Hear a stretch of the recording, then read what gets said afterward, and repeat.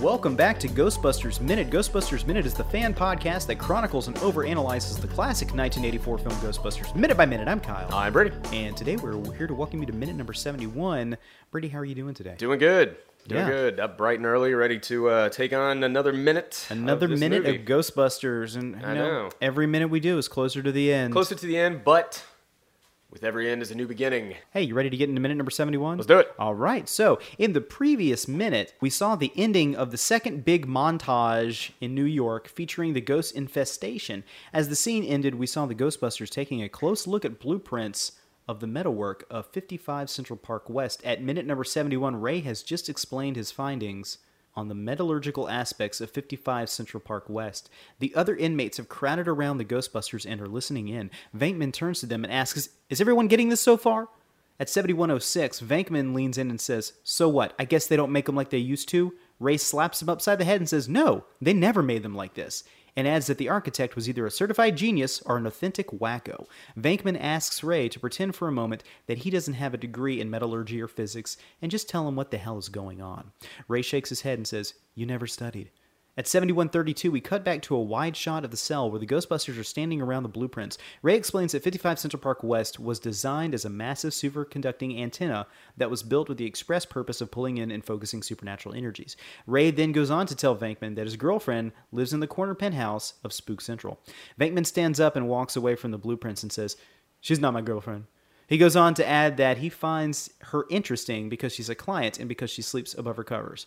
4 feet above her covers. She barks, she drools, she claws. Egon cuts him off and tells him that's not her, it's the building. And thus ends minute number 71. So, there's a lot of long pauses in this minute. Yeah. Not a whole lot going on, but we're getting to the big info dump that Egon does here in minute number 72 about Ivo Shandor and the history of the building. But again, we're seeing, as Egon said there at the very end of the minute, that it's not Dana Barrett who's the problem here. It's the building. It's much like the Overlook Hotel in The Shining. The building is the haunted thing. Which is very important to let the audience know if they're thinking that Dana is is going to be the villain in the movie. I think this is the filmmaker saying, like, don't worry, she's not. Yeah. There's whole something else. The building is, like, as of right now, before Gozer comes in, the antagonist. It's not Dana. So that's important. But one thing that I always notice in the scene is Dan Aykroyd and Bill Murray are about to crack up, and Dan Aykroyd can barely keep it in. It's so funny. But it seems like this shoot in the jail was kind of a tumultuous shoot. Have you heard about the stories that went on with it? No, go ahead. Well, so apparently this jail was supposed to be haunted. And Ray, talking about his real name, Dan Aykroyd said that he got a weird feeling the whole time they were shooting there, that, it kind of spooked him out and creeped him out or whatever, and said, I hope nothing, happens while we're shooting here. Well, the shoot goes normal, but there's some it's kind of a rough day. Ivan Reitman fired an extra on set who was giving him lip, and then they get home and they take a look at the footage, and it's all scratched up. And they can't figure out what happened. All the film inside of the casing is scratched up. And I think one of the reasons that you get footage of them looking like they're cracking up is because this scene was made up of the best takes they had possible, because Ivan Reitman and Dan Aykroyd did not want to go back to this location to shoot again. No kidding. Yeah. So everything you see here is just the only salvageable footage that they had. Well, it'd be funny if they tried to go back and shoot there again, because nobody knows where this was shot. There is conflicting information all across the board where this location actually was. Some people put it above Little Italy. Some people put it in Chinatown. Some people say it was an active jail. Some people said the jail was actually shut down. Nobody knows where this was shot. This is the situation of you go to a house one night and you're at an awesome party, and then you see like MC Hammer there or something like that, and then you go to tell somebody like, I was at this party and the Webster was there, and someone turns to you and says, well, that building burned down 10 years ago. Yeah. Well, tell Marge sent you. But so it's very strange. Nobody can figure out where exactly this was. It's conflicting information from everybody who was on set there. So that's interesting. Yeah, it is. But I love all the stuff about the building being a giant superconductor, and that Ivo Shandor built it for the express purpose of focusing spiritual energy. I think that the backstory on Ghostbusters that we get, that we really only get like slight views into, is one of my favorite parts of the whole film. Yeah, absolutely. And it's like we were talking with Crystal Beth a few weeks ago.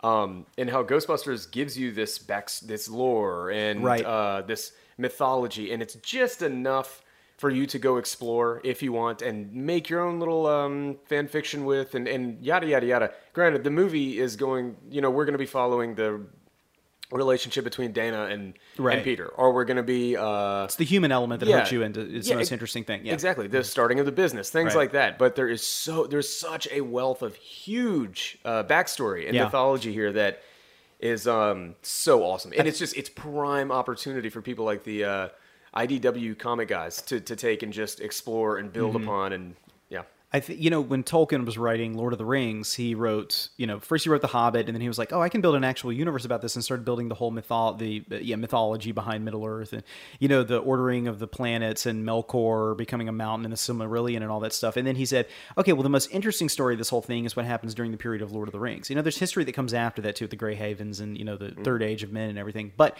that one particular story is just the thing we're going to focus on. People can talk about this other stuff that happened within their own history. I'm not really going to tell you about it, but it's so cool to get that glimpse into like a living, breathing world. Yeah. I think in screenwriting, or probably really in novel writing or world creation, they call it like an iceberg theory. So you have an iceberg, and usually you have just a little bit of the sticking out of the water of the iceberg, but underneath the water is this giant, massive, almost like continent-sized wealth of information and everything. So the character you see in a movie or the story you see is that little tip of the iceberg, but to be a writer, to really believe that you have this world built, you have to build that whole bottom of the iceberg. So Dan Aykroyd did a fantastic job with that in Ghostbusters, and it's some of my favorite stuff. The whole Ivo Shandor cult of Gozer, it's so weird. There's nothing else like it out there. It's like Gozer's kind of like, she's like Gozer's a Sumerian god, who's in an interdimensional being. These are ghosts, but some of them also seem to be like demons or beings from like another dimension. It's very weird. It's something very all their own. Yeah. Yeah. Mm-hmm. So Peter, whenever they're telling him like,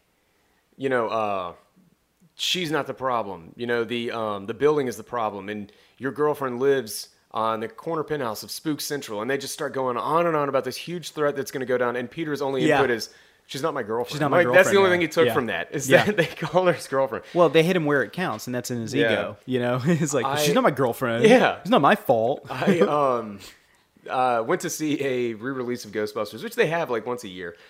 And this was a few years ago, and a bunch of people were there in costume, and there was one guy. I mean, he had his whole suit with the PKE meter and everything was going around. Did anybody dress up like Larry from the jail? Nobody did. That would be cool. But this guy was going around to all the people like in the audience with his PKE meter, and like it was really funny. But this girl walks in with Dana's outfit on, the gown or whatever that she's wearing, and somebody said something like, that girl looks like she's a huge Ghostbusters fan and all this. And the guy was like, no, she looks like the kind of girl who sleeps 4 feet above her covers. And everyone was like, ho, ho, ho.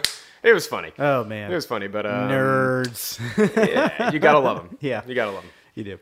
All right, we got anything else for minute number 71? That is it for me. All right, same here. Folks, join us again tomorrow for minute number 72, where we're going to get a little bit further into the mythology. We're going to delve into the backstory of Ivo Shandor, and got some kind of cool notes on why Dana Barrett's apartment itself might have a special meaning. That's right. Tomorrow's going to be really interesting. Yeah. All right, folks, so join us back here again for tomorrow for minute number 72. I'm Kyle. I'm Brady. And we're here to remind you that death is but a door, time a window. We'll be back. Ghostbusters Minute is a fan-supported podcast. To become a patron of Ghostbusters Minute and gain access to exclusive weekly bonus content, visit us at patreon.com/gbminute. If you like the podcast, then leave us a review on iTunes. You can contact us at ghostbustersminute@gmail.com and visit us online at ghostbustersminute.com, facebook.com/ghostbustersminute, twitter.com/gbminute, and look us up on Instagram at Ghostbusters Minute. Our theme song is Ectoplasm by Audionautics, which is licensed under the Creative Commons Attributions license.